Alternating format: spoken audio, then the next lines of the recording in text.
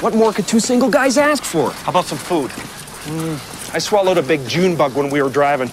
I'm not really hungry.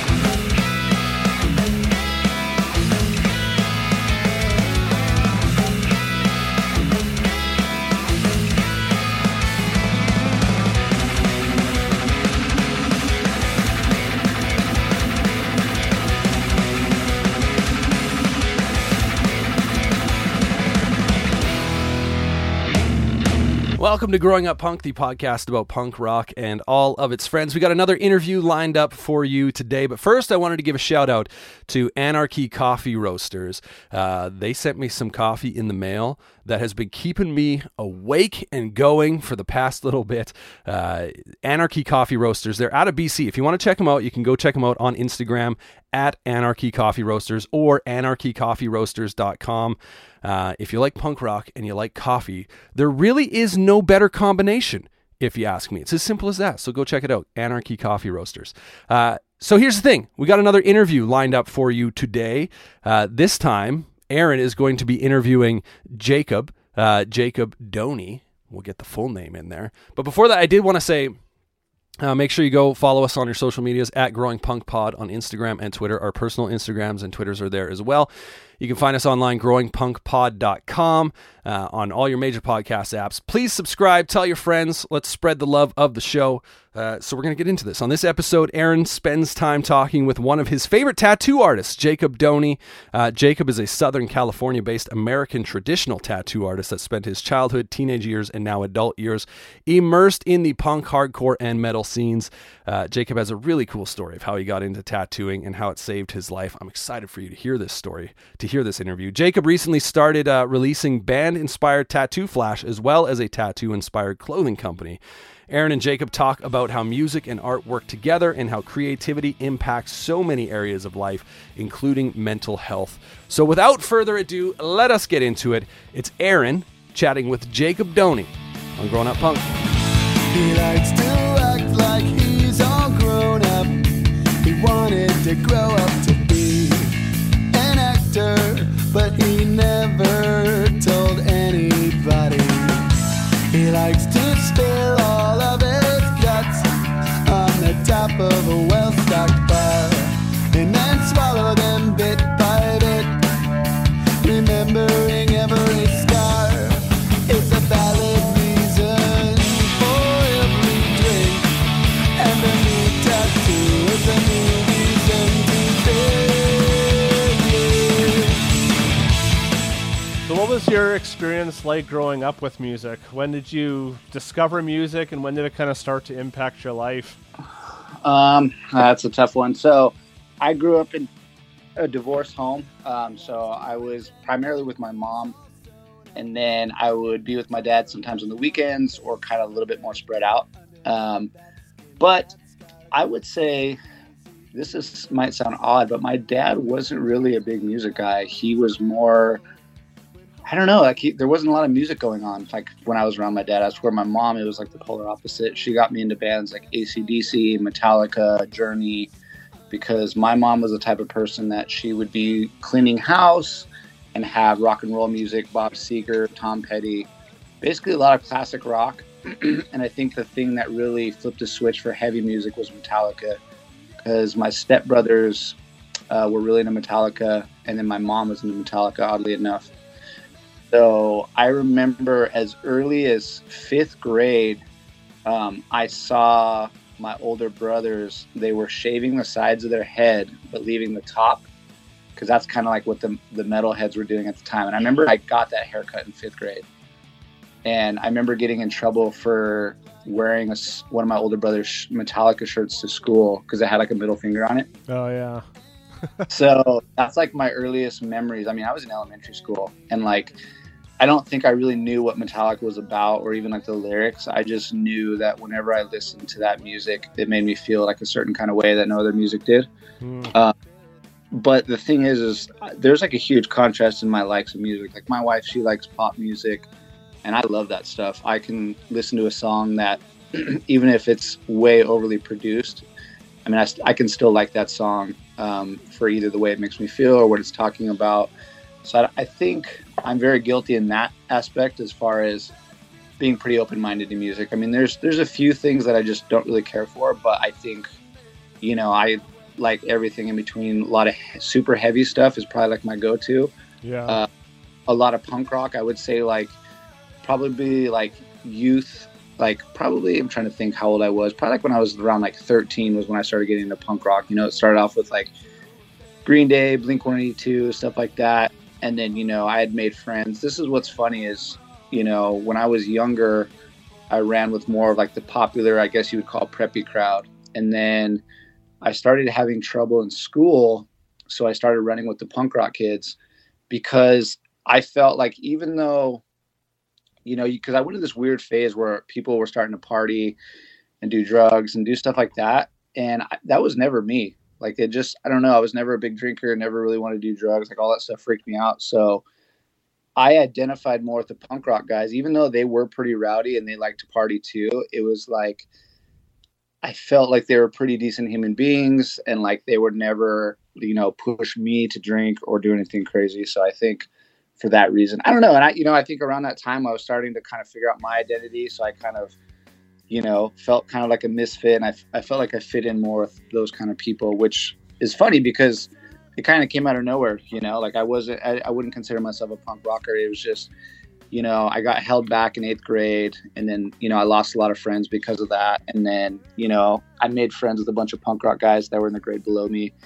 And that's kind of like when there was a shift as far as like the crowd I was hanging out with. But I really liked the community of punk rockers, and which is funny because even though I liked metal, I never really ran with like a lot of the metalhead guys or anything like that. Not for any reason in particular. It's just, I don't know. I think, you know, I started getting tattooed young, and I really liked the vibe of the punk rock kids, man. So I think that's what got me. Now, when I say punk rock, I would say more like skate punk, you know, Pennywise, Rancid, stuff like that.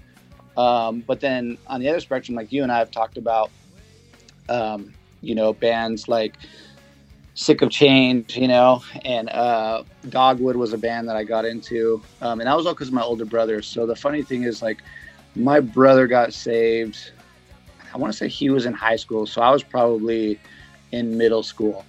And I remember him coming home, and he would have those CDs that would be like a sampler, you know, so it'd be like Betty Rocket or Solid State or whatever.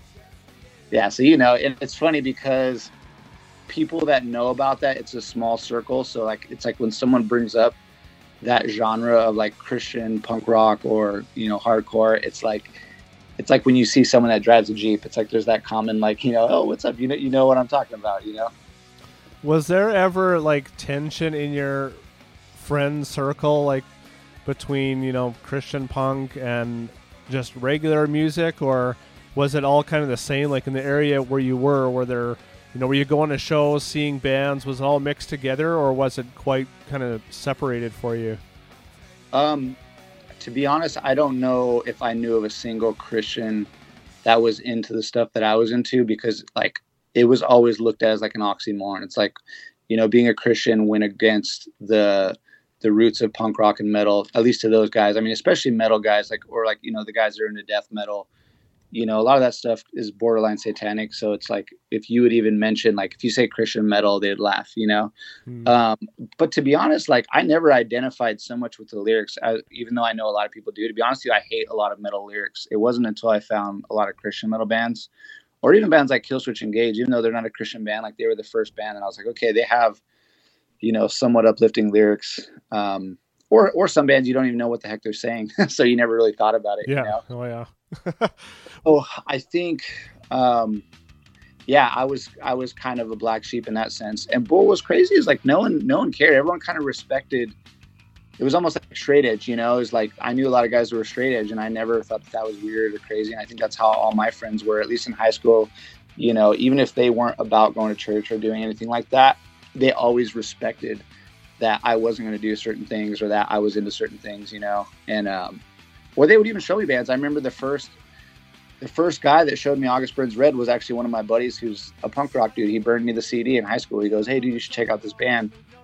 And that was back when people would still download music illegally and then burn CDs. So, you know, he gave me that CD, and then I was like, okay, that like kind of pushed me into like the metalcore and the even heavier stuff. Because at the time, it was more like Under Oath when they were first coming out, and a lot of screamo bands. But the thing that really got me going was the guitar work of metal, because I never was a big hardcore guy. And, you know, a lot of my friends that were into punk rock, a lot of them transitioned over to hardcore too, you know, especially hardcore punk, you know, like bands like Terror and stuff like that. Yeah.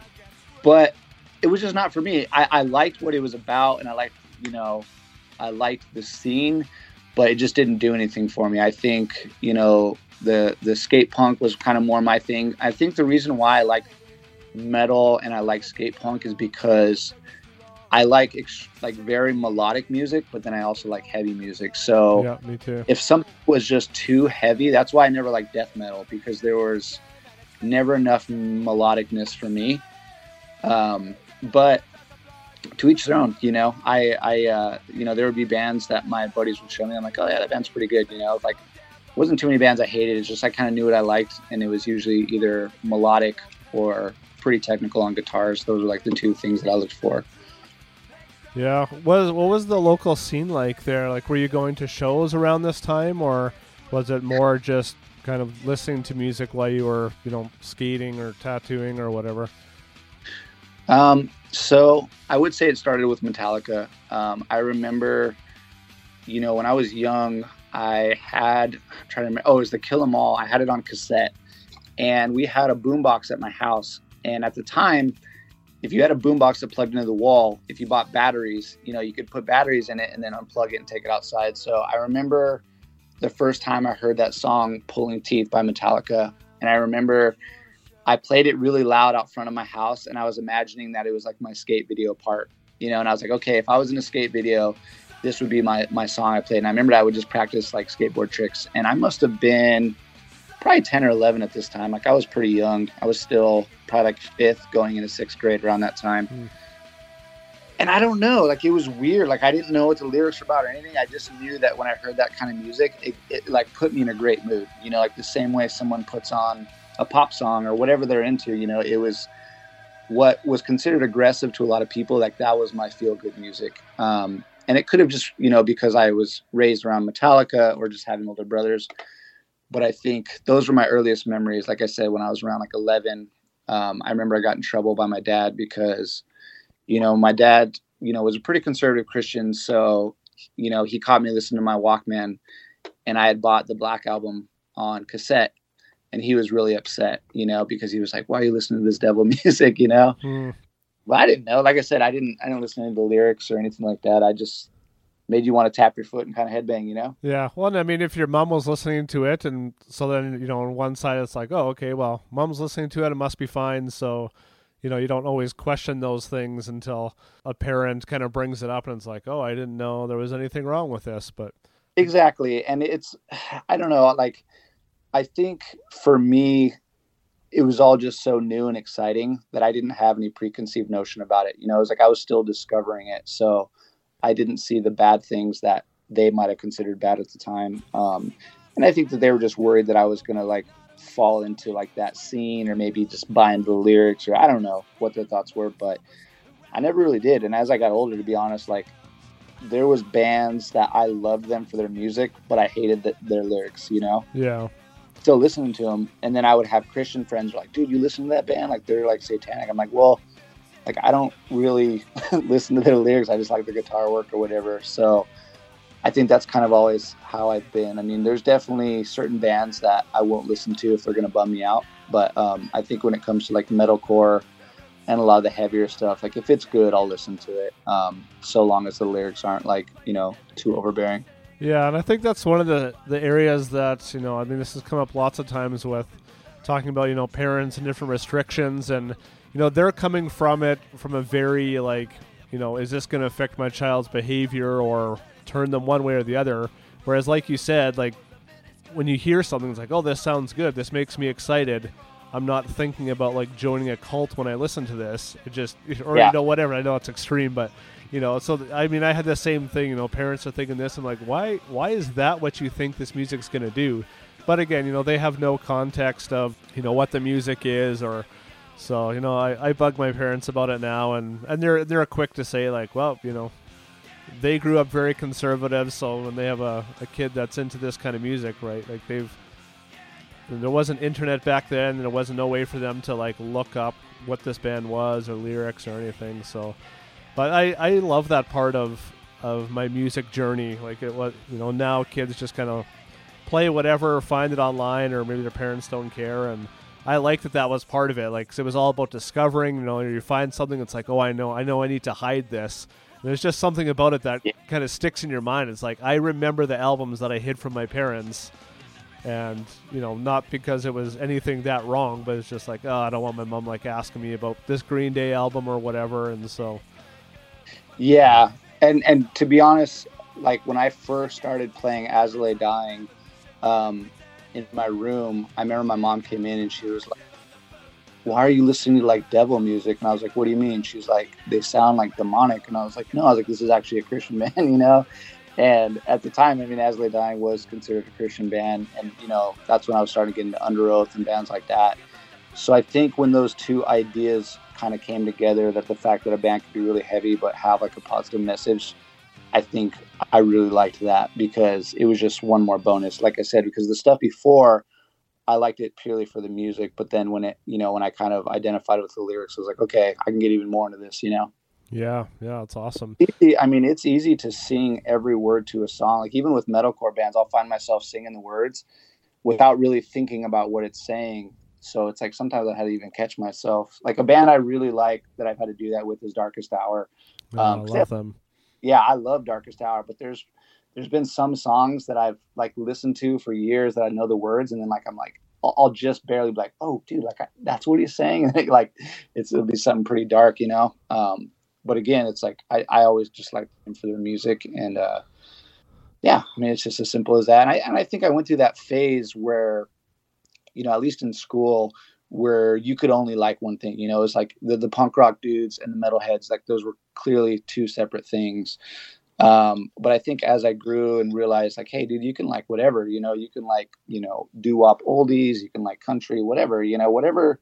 For me, anything that made me feel a certain way or just made me get that good feeling inside, it was like, okay, I like this, no matter what it was. And that's even true today. Like my wife, she likes a lot of pop music, and I know just about all the words to the same stuff she listens to, just like I know the stuff I listen to. So I think my kids see both, and my kids could care less about the music I listen to. I think they like stuff right now that they can understand, which I totally get, like the stuff that's on the radio. Yeah. But yeah, I don't think either of us push it on them, So if my son ended up liking EDM or whatever it is, because I'm sure whatever my kids like will seem outrageous to me, just like it was to my parents. So I'll just try to embrace it and try to get into it and, like, hey, that's cool, but at least give my 2 cents if it's, something that I think is absolutely terrible. Yeah. So kind of changing gears a bit, how did you get into tattooing and how much did music play into that? Well, I think the funny thing is I feel like tattoos and music go hand in hand. Like same with skateboarding. Like a lot of guys that I knew skateboarded usually had tattoos, or a lot of guys that had tattoos played in bands. So it's like growing up with older brothers and an older sister, I always saw people like that around me, being the youngest child. So it was never weird to me. Like if I saw a dude with a mohawk or piercings, like I wasn't like, oh, what's wrong with that guy? It was kind of a normal thing for me. So I think, the music was kind of a gateway to tattoos. Even though I wasn't around tattooing as a kid, my sister had gotten tattooed, and I was starting to see more tattoos on people that would come by the house and things like that. So, the way I got into tattooing is kind of a fluke, man, because I was kind of going nowhere in life, because I probably from 5th to 6th grade was like the big transition for me, to where I did good in school. I never had issues with school. And then once school kind of started getting hard, it just seemed like I just couldn't get school down. It was just like and that's true to this day. Like if something does not interest me, you can't pay me money to learn about it or figure it out. But if it's something I'm really passionate about, then I'll jump headfirst into it. And I think that's kind of the issue that I had with school. And the reason I bring up school is because I ended up dropping out of school my junior year of high school. Like I said, I got held back in 8th grade. Never did my classwork, never did my homework, you know, and it was frustrating because I would see my friends come to school with their homework done, and I saw the way that they would look, you know, when they got good grades, and it just never registered for me. So when I was in my junior year, I just remembered everyone talking about what college they wanted to go to or what job they wanted to do. So I kind of went through that identity crisis phase where I was like, dude, what the heck am I going to do? Like, cause you know, if I continue the path I'm on, like I'm going to be a loser, you know, I'm going to do nothing, you know? So there was kind of this like shift that happened. Cause to be honest, I would consider myself an extremely lazy person at that time. I was just kind of going through life on cruise control, you know, doing the bare minimum, doing what I kind of had to. And then I think what kind of gave me the kick in the pants that I needed was I started doing homeschooling because I developed anxiety issues as a kid. I developed social anxiety when I was around 12. So I started doing homeschooling. And I mean, dude, I was not really doing anything with my life. I would just watch TV all day, eat junk food, you know, play video games, draw a lot, but like I wasn't doing anything that you should be doing when you're almost 18. You know what I'm saying? Yeah. So to get back to the tattooing, it was like, you know, my mom came home one day because I remember that was always like a thing with her and I. Like I would stay home all day, and she had a hard time with that because she's like, hey, like if you're not going to school, like you need to be doing chores, like you need to like help me around the house. And I was in that like I don't have to do it, you know, kind of a rebellious phase. And I remember she finally came home one day and started crying, and you know, we got into an argument, and she was like, you know, that's it. Like, I've had enough. She's like, you can't live here no more. And I was like, what do you mean? Like, where am I going to go? She's like, you're going to go live with your dad. So that was like a reality check because, you know, I lived with my mom pretty much my whole life. So I was like, oh, okay. So when I went to live with my dad, like I loved it in the sense that I got to hang out with my pops more, but it was kind of like, okay, if I continue down this path, it's only going to keep getting worse. So that's when I was like, okay, I got to get a game plan going. So from there, I won't get to it because I mean, it's kind of a long process how I got into tattooing, but I think it was around that time. It was like, okay, I need to get a game plan going because all my friends are starting to, you know, kind of pull the trigger on what they're going to do with their lives. And it just kind of felt like I was going downhill. What's weird is I wouldn't say I had a lot of self-esteem or confidence at that time in my life, but I did always feel like I was destined to do something with my life. And I just didn't know what that thing was. You know what I mean? So I was just lazy, kind of lost, and just kind of going through that identity crisis. So what happened was I remember the day it all clicked with tattooing is I was at home. Like I said, I was being homeschooled, and I was like, oh, I'm going to walk up to 7-Eleven and I'm going to go grab something to drink and like a snack, right? So I'd walked up there and I walked by the magazine aisle. And I was like, you know, flipping through some magazines, and then I saw a tattoo magazine, and then I was flipping through it, and then in the very back there was like artwork that people submitted, like to where like if you drew something and they liked it, they would put it in the back of the tattoo magazine. So I was like, oh, that's cool. So I bought the magazine that day, and I took it home, and I remember I tried drawing some of the designs in the back, and then it was like a light bulb went off. It was because up until that point, I had been drawing my whole life, but a lot of it was animation, comic book art, very just imaginative stuff. Like I wasn't the kind of guy that would look at something and redraw it. It was just like if I had an idea in my head, I would just draw it. So when it came to tattooing, it seemed like there was this endless amount of ideas that you can mishmash together, you know. And the first thing I drew, it was some sort of skull. I don't know if I had like a dagger with it or whatever, but I just remembered it kind of opened up this whole new window of, you know, things I could draw.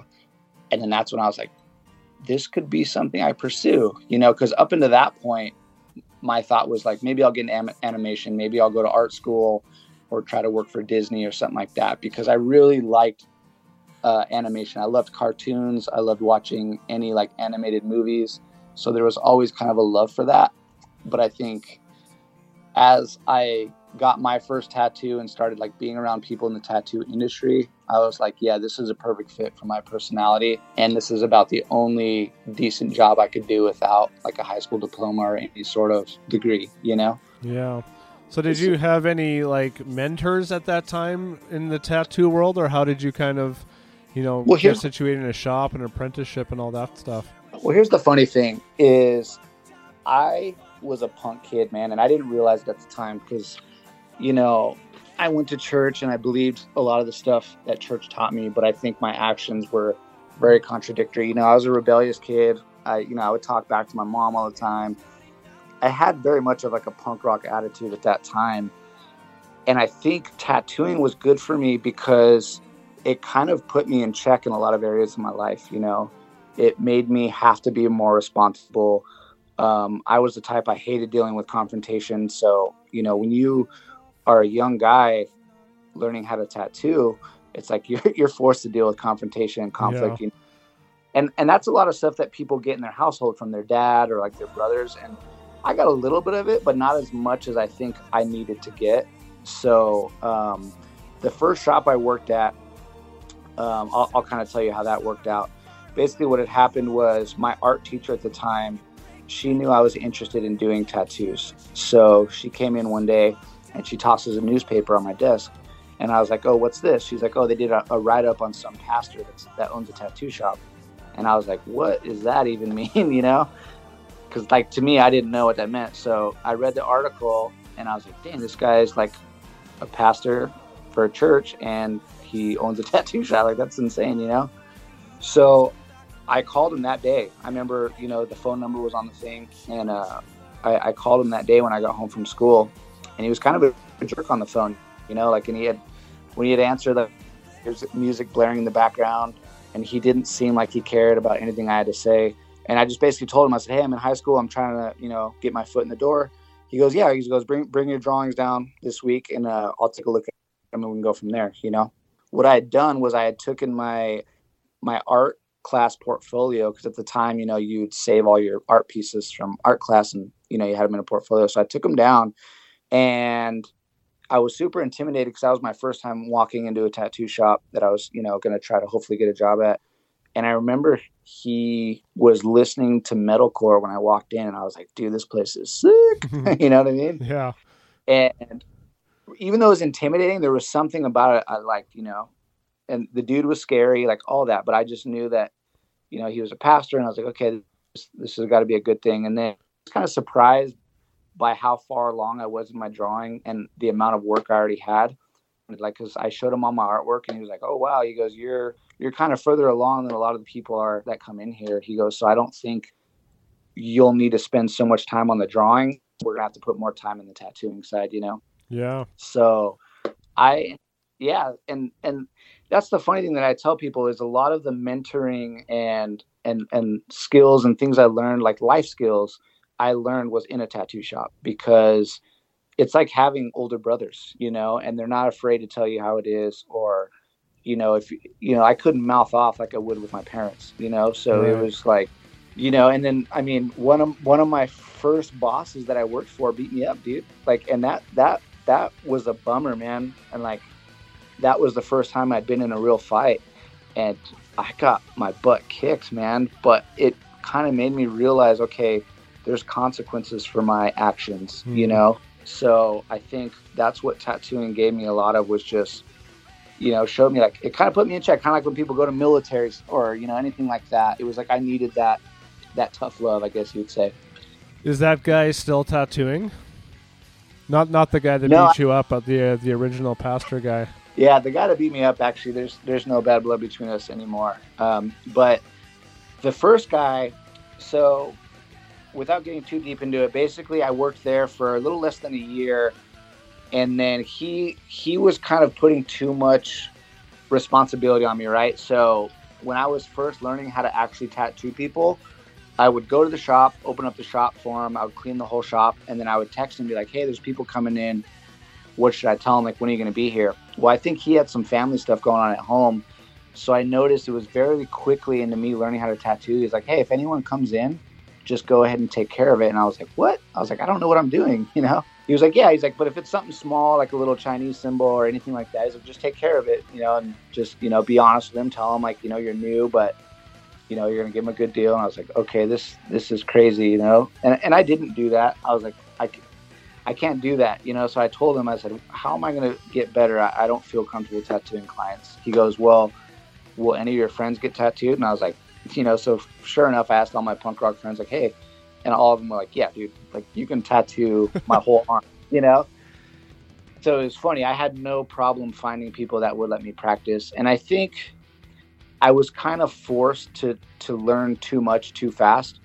So I think, you know, working at that shop, I kind of jumped the gun. You know, it was like I got a taste of what tattooing was like.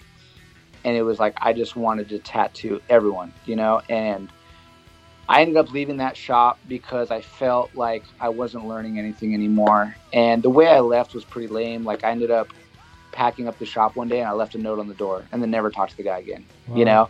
Yeah. And like I said, up until that point, like I always avoided confrontation, you know? So I knew he was going to be mad. So rather than like talk to him and tell him why I was leaving, I just left a note. And then, you know, I'm sure he hated me after that, you know? So it wasn't until the next shop.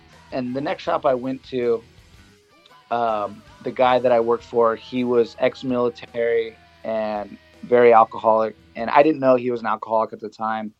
Really friendly guy. But it was like when he was sober, he was like your best friend. And when he was drinking, like he was your worst enemy. He had actually agreed to apprentice me if I would just teach him how to draw. So I knew how to draw pretty good, but I didn't know how to tattoo. And he was vice versa. Like he knew how to replicate designs, but was kind of lacking in the drawing abilities. So he was like, look, he's like, I won't even charge you anything.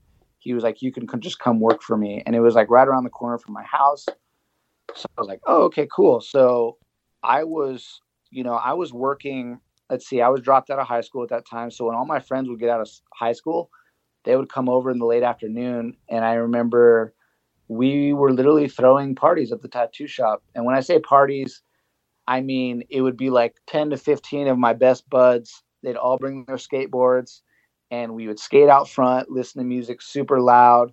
I would tattoo them. Like we were just, it was crazy. You know, I was about 17, 18 years old, making okay money for the age I was. And I was literally just doing what I wanted. You know, I was making art, I was skating, listening to music, going to shows and things like that. So I was still kind of irresponsible. And that's ended up why I ended up getting fired from that shop because, you know, my boss would come in the next day. There'd be like empty beer cans, like in the trash, and the shop would be a mess. And it was like, you know, it was like almost like he gave me a little too much freedom and I didn't realize it. I kind of took advantage of it. And so I got fired. And then, you know, that's when I hit a crossroads, you know, because like I said, I was still living at home and, you know, my parents were like, hey, like if you're not going to school and you don't have a job, like you got to figure something out. Like you got to get a job or do something. But I ended up getting a retail job at a clothing store. And, you know, I was the guy that would fold shirts, put shirts away and greet people when they came in. And I think, you know, even though I had regular jobs before I got into tattooing, like I was a dishwasher, I did like a newspaper delivery service. Like I had regular jobs, but it was like once I got a taste of tattooing and that lifestyle, like I couldn't stop thinking about it. And I imagine it's the same for guys who are in a touring band for years and then they get a regular job. You know, it's like you're always going to think about life on the road or what it was like, the glory days, you know? Yeah, I still think about that over a decade past. So, but well, yeah, I guess sorry to interrupt you, but I'm wondering if you were at the show where I first saw Means because I bought one of your guys' CDs. So a lot of my buddies that liked metal and hardcore, they told me about Face Down Fest. So I went to Face Down Fest, and what stood out about Means to me was when your guys' clean vocalist would sing. I was like, dude, that sounds so good because you guys were heavy, but then your singer sounded good live. And I remember I went to your guys' merch thing after, and I bought your CD. And I'm the type of guy, like I'll buy a CD and it won't leave my CD player for like 3 months, you know? So I listened to that thing like on repeat for a long time. So it's that's fun crazy how things come full circle because, you know, there was a lot of bands like that, you know, War of Ages and a few others that I kind of listened to religiously. So when you had said you were in that band, I was like, dude, no way. It's just crazy, you know? Yeah, that's awesome. Well, I'm glad we're a fan of each other's art. That's really rad.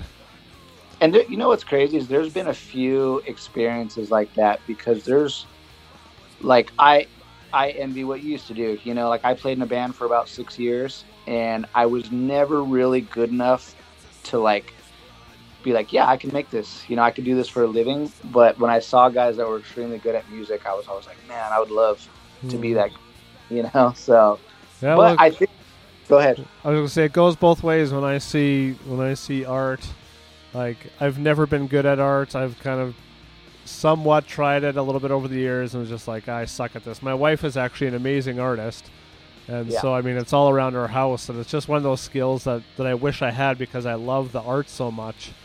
So yeah, that's why I love guys like you that just every time you put something on, it's like, okay, well, I don't have to feel bad that I can't do it because someone else is doing it so much better. So that's awesome. But that's how I feel, because I still play guitar. Like, I have my guitar and my bass, and I'll write riffs, and it's just not there, man. Like, I have fun doing it, but it's not in my bag of tricks to be a great guitar player, Do you still see any of those early tattoos that you did? Like, are you still friends with any of those guys and see that artwork around? So I don't see a lot of them, but I will run into them occasionally. And I mean, for instance, I did that AFI sheet recently, and a guy sent me a photo on Facebook of an AFI tattoo I did on him in 2006.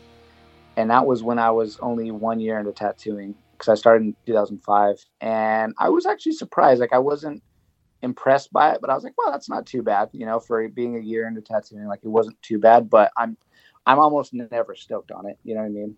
Yeah.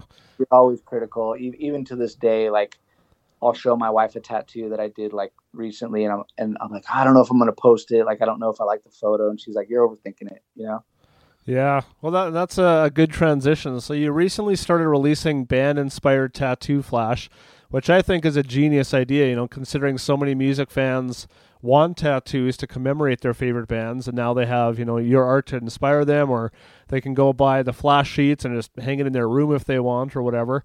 How did this idea come about to you? So that, again, is kind of like a fluke. So I will give credit to my buddies.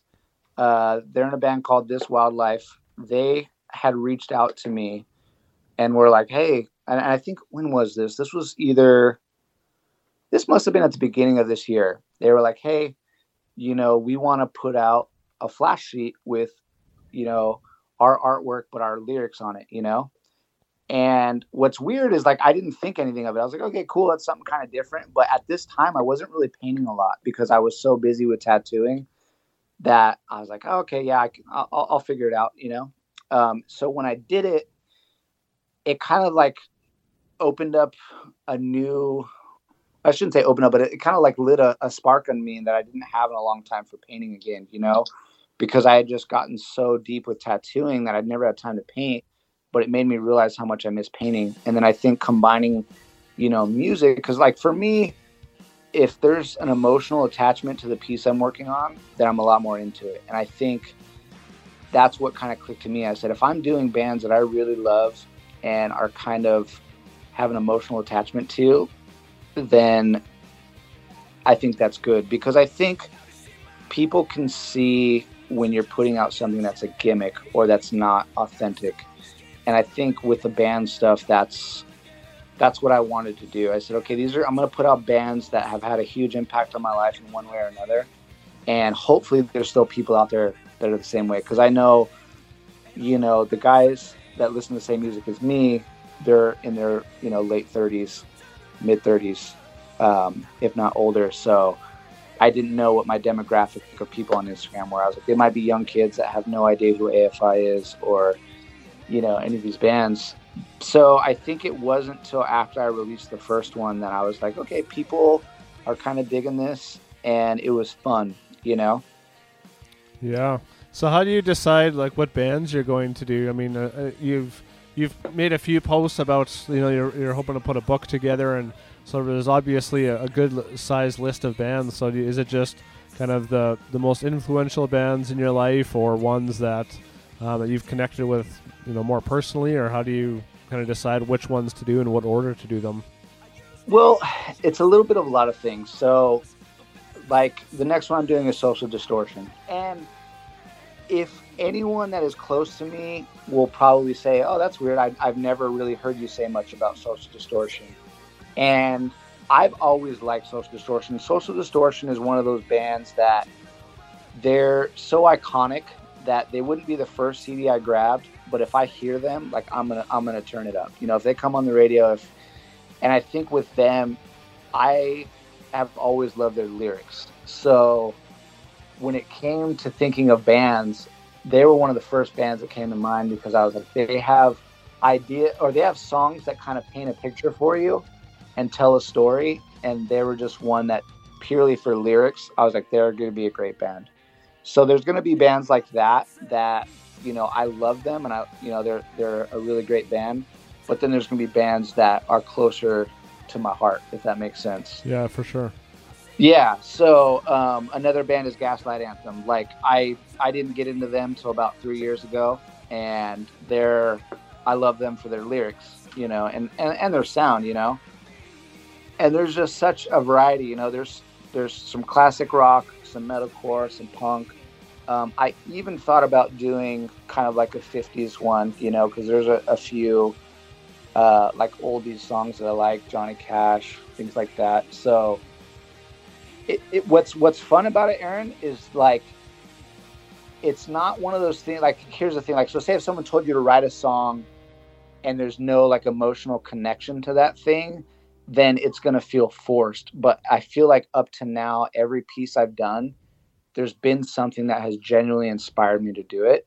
And that's why I haven't set a set order, is because I like to have something come to mind and go, okay, I'm really have these ideas in my head, and this band is the band that I need to get out there. It's kind of like when you have an idea for a song in your head, and you're like, I need to get this out before I forget it, or, you know what I mean? It's like when those creative juices are flowing, you got to act on it.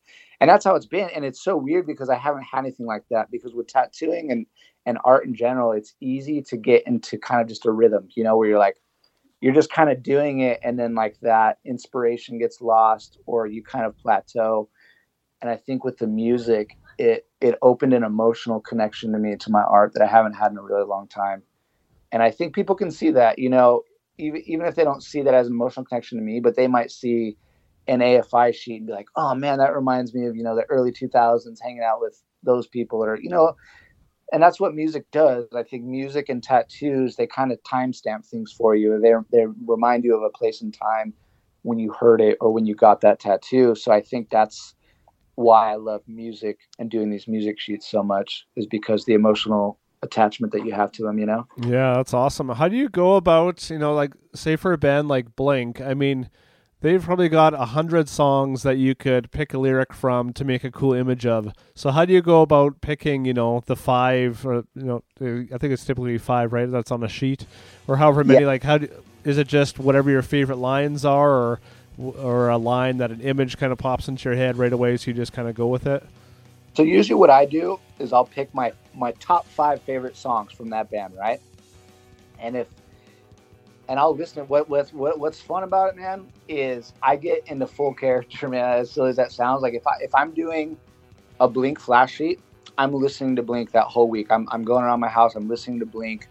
I'm like, okay, I get fully immersed in the band again. And then I like to let it inspire me, because to me, it's like, sometimes I'll listen to a song and be like, oh, I forgot about that song, and I forgot how much I like those lyrics, So if I listen to my top 5 favorite songs and there's no lyrics that jump out to me that would make a good image, I go, okay, well, what's a song that I like because of what the lyrics say, but maybe I don't love the song as much, but I like the lyrics, Yeah. So I kind of go down from there. So sometimes it comes real easy, like, like I'm going to do a Tom Petty sheet, and that one is going to be hard for me because there's so many songs that I love from Tom Petty.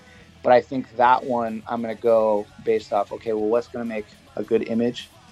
And then which are the ones that I'm most emotionally connected to? But I would say, to answer your question, it starts with which ones I have an emotional attachment to. And then if there's nothing I can pull out of that image-wise. And I think the hard part is really trying to dig deep. And it's the same with writing lyrics. It's like anyone can write down lyrics and make it fit the melody. But it's like, when you come up with something clever and you like smile and you're like, oh yeah, that's the one, and I don't have those. The thing I've noticed is with every sheet I do, there's always one I don't really care for, and then there's one that I like the most. And I think that's just how it goes. Same with writing a record, you know, like you put your heart into it, but there's always going to be that one that's your favorite, or there might be those one or two that you're like, you know, I like those, but it doesn't give me that feeling that one does, you know? Yeah, and that's okay because, you know, it's as a creator, knowing where it's come from, you're going to be more picky about it. But as an audience, they don't know that. They just see, you know, oh, this is a blank sheet. This is awesome. I love this band. This all, you know, it all looks cohesive. So it's a good reminder to maybe just, you know, maybe not be so hard on yourself, or it's okay to put things out there. Like, I'm not saying to put stuff out there that, you know, you feel like you did half-ass, but just, you know, if it fits the cohesive piece, then it's still a great piece. Thank you. And the funny thing is, like, a thing that a lot of people like comment on, they're like, dude, you just like bust these out like so quick. But it's like, I wish people could see the process, because it's like, I'll be like in my garage listening to the band, pacing around, and then I'll be like, okay, I need to take a break and like think about this. So it's like a lot goes into it mentally, to where like when I'm done with the sheet, I'm mentally drained, you know? But even though to some people it's like, oh, you cranked that out in a few days, it's like, but yeah, like I spent one entire day just listening to the band nonstop, going through lyrics, you know, almost kind of like you do with the writing process of music. It's like, you don't just do it real quick, you know, it's like there's a formula to it, and you have to be emotionally invested. So I think some designs come easier to me, and then some take forever, you know? So. Yeah, no, that's really interesting. That was actually what my next question was. So thanks for reading my mind. Yeah, it's okay. How has the response been so far? Have you had any of the bands reach out? Like, I know you're trying to get, you know, people to tag the bands, and has there been any kind of response from that? Well, it's funny because, you know, that's always like a kind of like a joke that my wife and I've had, like, you know, like with Metallica, when I put out the sheet, like I knew it's like a 1 in a million chance that they're going to see it or even say anything, you know, but you know, my wife was there on top, like, oh, well, what if they liked it and bought one from you, you know? And that's always cool to think about, you know, and it's easy to get lost in that. But I think for me, I just like seeing that people are stoked on it, you know, and there's certain bands that I know, like As I Lay Dying didn't get a huge response, but the people that bought it, they were like those diehard fans. And right. So to me, if a print sells not as much and then another one sells more, I don't think that makes it not as cool or better or whatever. It's like, even if those handful of people are diehard fans, like, I'm glad that they got that sheet.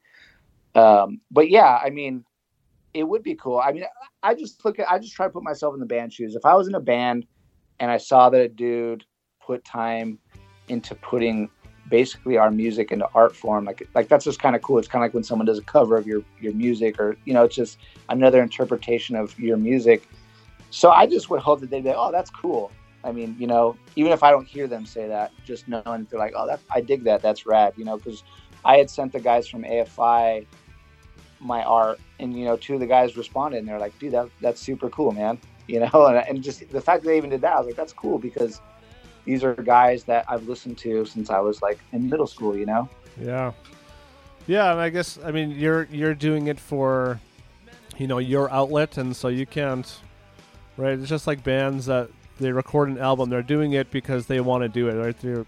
They're doing it for the fans and, you know, as a medium to get it out there and to sell their work. But I mean, you have to be happy with it. You can't, you know, get too caught up in, you know, does this one thing sell, or if it doesn't, it's like, you know what?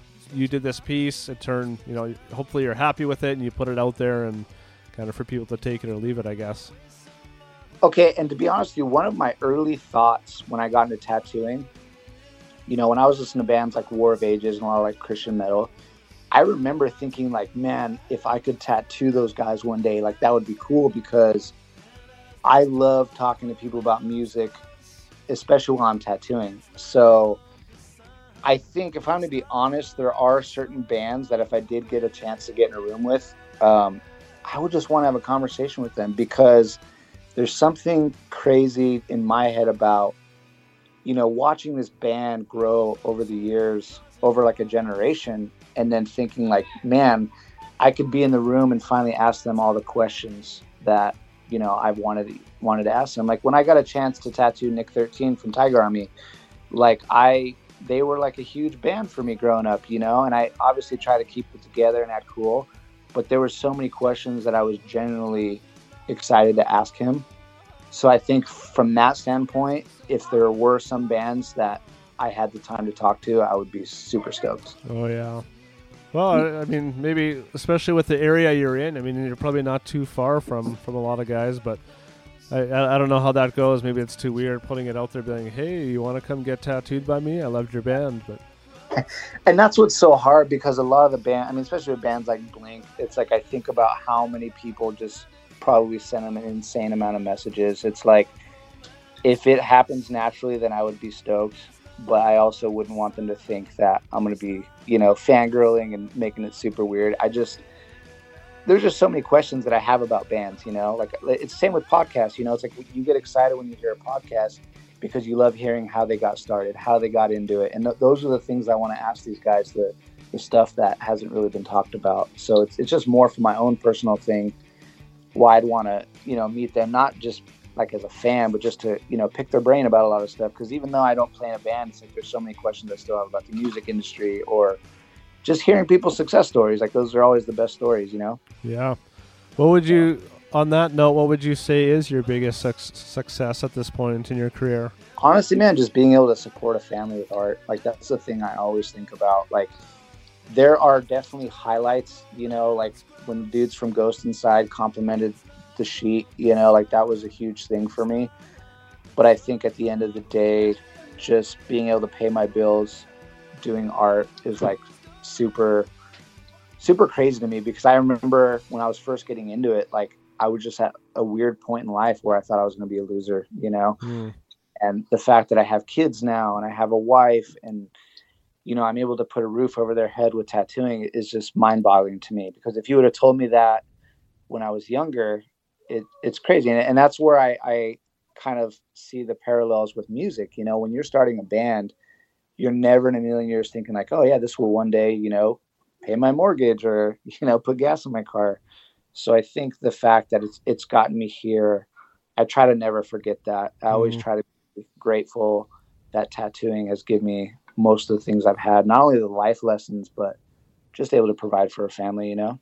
Yeah, that's amazing. And a really cool outlook. And I mean, I love hearing that. You know where you came from. You know, you kind of didn't know what your future was going to be, dropped out of school. You kind of, you know, were connected with music and tattooing, and then you learn all these lessons, and it kind of gives you a path. You know, nothing was necessarily like, you know, just handed to you as, you know, maybe that does happen with some artists, but you know, it's really cool to kind of look back to see your work in progress and kind of the, you know, the payout of it, or the, you know, the fruit that comes from that. So that's that's a really cool story.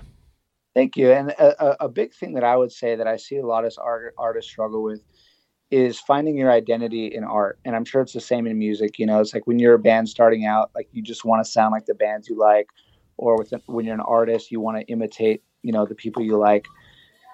And that just comes with time. You know what I mean? Because I'll have people ask me that. They're like, oh, like, well, how did you find your style? I'm like, dude, it kind of happens when you're not trying, you know. It's like I've tried so many different things. It's been a lot of trial and error. And I think in the process of trying to find yourself, it kind of happens when you're not realizing it. And I'm still evolving, you know what I mean? It's like I'm still switching it up, or, you know, changing things that I wouldn't have done even 6 months ago. So I think you shouldn't stress on that too much. Just kind of let it take you where it's going to take you. And I think in time, you know, you're going to be an individual and you're going to find your own style without meaning to, if that makes sense. Yeah, that's great advice. The last question I have is just about the clothing line that you kind of recently put out. So kind of besides it being another medium to use your art, what inspired you to pursue this? Well, if I'm to be honest, I think the quarantine kind of inspired it. Not that I've just started to want to do a clothing brand when quarantine started, but I did notice a lot of people kind of chasing the hobbies they always wanted to do when they're off work. So I think the quarantine kind of gave me that push. I was like, you know what? I've always done apparel, and I enjoy making apparel just as much as I do tattooing, in the sense that, you know, you have an idea, you put it to paper, and then you get to watch people wear it, you know? And I think the entire process of the way, you know, merchandise is made, I love all of it. And I love getting to see the reaction of a customer that wears it, you know?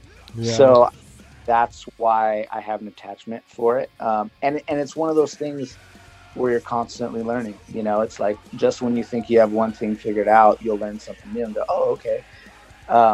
So I think, yeah, I mean, I'm sure there's people that are like, oh, it's crazy. Why this guy, you know, he's doing good at tattooing. Why a clothing brand? And dude, that's how I am. I mean, if I have a creative itch, I'm going to itch it. And it drives my wife absolutely nuts. You know, like when I started the podcast, you know, like, because I genuinely love talking to people, because that's a huge part of my job. Yeah. You know, like I talk to people every day, and there's so many conversations I have to where I'm like, if this was recorded, people lives would change, like literally, because people, it's like the therapy chair. When you're in the tattoo chair, people that I've met for 5 minutes will tell me the most heaviest or happiest or, you know, crazy stories, and you just wish someone was around to hear it, you know. And I think that's what sparked the podcast for me. But then, you know, I had to kind of realize, like, hey, you know what, maybe some things are sacred that no one else gets to hear it, you know, because for me, I have so much on my plate, man. And I think, like we were talking earlier, sometimes it's good to just look at the people that are doing a great job at it and just let them do it, you know. And that's kind of where I'm with the podcast. As much as I would love to do it, there's so many people doing a great job, and I'll just continue talking to my clients. But yeah, I think there's so many creative endeavors on my to-do list still that I think it would give a lot of people a headache, you know.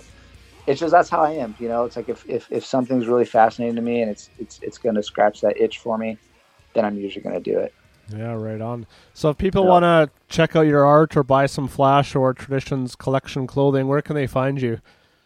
So my personal tattoo page is at Jacob Donnie Tattoo on Instagram, and then Traditions Collection is at Traditions Collection on Instagram.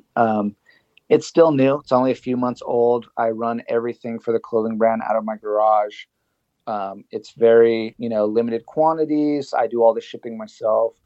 So yeah, I think the thing with that, it was something that I just wanted to start, kind of like with tattooing. I wanted to start at the bottom, not really knowing much, and then let it slowly grow on its own, and just see where it goes, you know. And I think as long as I'm doing it and it's not losing the fun, I think that's what I've learned over time, is like with art, there's things you can't force, because people will see if it's disingenuous or it's forced or you're doing it for the wrong reasons. People are going to notice. And I think with tattooing and clothing, that's kind of where I'm at, is I want to keep doing it so long as it's making me happy and it's enjoyable to do. But yeah, Instagram's the best. And then the website link for the Traditions Collection is in both the Traditions Collection bio and the Jacob Donnie Tattoo one. And I am taking time off right now for mental health stuff like we talked about. So, you know, I've been posting mostly just that, not too many tattoos. So I'm sure once I get back to work full time, I'll be posting a lot more tattoos and less clothing stuff. Yeah, right on. Keep doing what you're doing, even though I know, you know, it comes with some challenges and dealing with mental health and stuff. But yeah, I'm stoked to hear that art kind of helps to, you know, bring positivity to that and a good outlet, because there's, you know, lots of negative outlets that could be taken with that. So thanks for being a good example of kind of how to use positivity to bring about some change. Absolutely. Thanks, man. I appreciate that. And I'm glad that we finally got to make this happen. We've been talking about it for a little while, so I appreciate it. Oh, geez, look at the butt on that. Yeah. He must work out.